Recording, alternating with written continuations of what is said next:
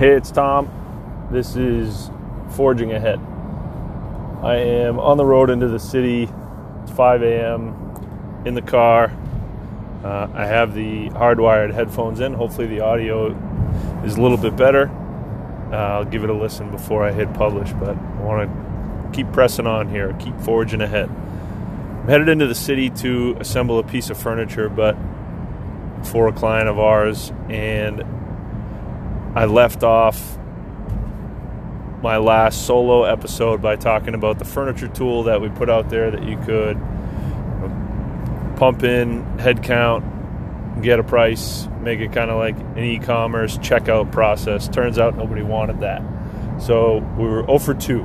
We had the office in a box. We had this furniture tool that you could buy an entire package of office stuff for your office and check out, one click, done. Nobody wanted both of those things. So I think the big mistake that we made was when we went out and did our research to learn from people that we wanted to serve. We heard that the challenge of getting into a new office was coordination of a bunch of different tasks. Like, there's a chance that you only open 1, 2, 3 offices in your whole career as a founder or an office manager or a people operations person, and that's not really enough reps to get good at it. So knowing the tasks and knowing how to do the tasks and being able to coordinate all of the different things that need to happen for you guys to open and show up on day one of work, that was what we heard as the problem. And for some reason, we went off and built a tool to solve one piece of that. So we left you with the problem. We just optimized for one piece of it. So, everything in hindsight is a lot more straightforward. Feels like, obviously we did the wrong thing, and we did the wrong thing twice. And I think that we'll be wrong a couple more times, but we scrapped that tool, and we went back, and Kevin Caldwell, my partner, learned how to use Squarespace, which is a really, really nice tool to get a quick website up if you need to. And we pulled back and decided that we would try to go after the problem that we identified, the coordination of the tasks. And to put the tasks in buckets, we had furniture, internet, and moving. And there's some variance in each one of those buckets. Like, moving could also mean disposal, could also mean putting stuff in storage. Internet could also mean phones, could also mean hanging a TV in a conference room and setting it up so that you can do, Zoom video calls in that room. But thinking about those as the buckets to get your office open. And we went back out to the streets with a new mission. And the new mission was to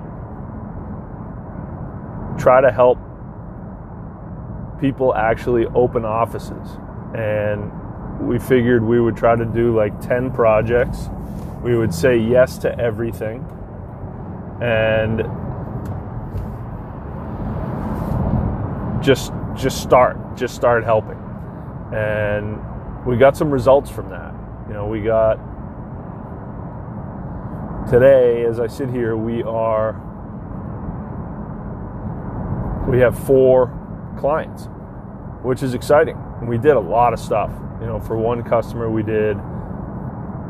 coordinated, paint, carpet, deep cleaning, furniture, internet, moving. Like, we did the whole suite of stuff. Incredible amount of lessons learned in that project. A second project was a furniture upgrade. So This particular customer had moved into their space and had inherited their furniture from a previous tenant. They were looking to increase headcount, get everybody on the same workstation, and the question was, how many people can we fit in here? We are growing. We have 5 years left on our lease. We want to stay here as long as we possibly can. So we have 32 people sitting here. How many can we get if we build some consistency in the workstations and get new stuff? So that one had, a space planning element, a power plan of how to get, power to a bunch more folks. And we found that we could get 46 people into this space by using 24 by 48 inch tops with a pedestal underneath for storage. Those were electric sit-stand desks. That particular job, we sourced the furniture, we received it at our warehouse in Woburn, we delivered it, we showed up, we broke down all the old stuff, we got rid of all the old furniture, we got rid of a truckload of trash, we assembled all the new stuff, we ran data cable so that people could have access to Ethernet if they wanted to. Another really, a big job for us, a lot of stuff, tons of things learned in that particular job. We have a signed contract to do another job over in Alston that we are coordinating the buying of furniture, some power. That one is, we haven't done that one yet, so there'll be an opportunity to recap that a bit more when we get there. And then one other small project we did that's a really interesting one is a disposal project. Somebody was getting new furniture and needed to get rid of their old stuff. There were some challenges around that, so we went out and found a partner who could, get us a price really quickly to go in and take it away. And in the end of that process, they also asked us to assemble their new stuff. So that was disposal and assembly of new stuff. That was a really fast turn project. That was a fun one to get involved with. So we've said yes to a bunch of stuff. We've done a bunch of stuff. We've helped people open offices. We've helped people rethink their offices. And the next evolution for us will be to take a pause and figure out which of those things that we want to do in 2020. Not everything that we did was profitable for us. Not everything that we did was a good use of our time. Not everything was, within our scope of expertise, but we just figured it out. And I think there's a lot of value in just, getting shit done. So to recap where we ended up there, that was, we helped people open offices. We put up a more generic website that really just was an online brochure that you could contact us. It's funny, it's been up for months. We've had 0 people contact us.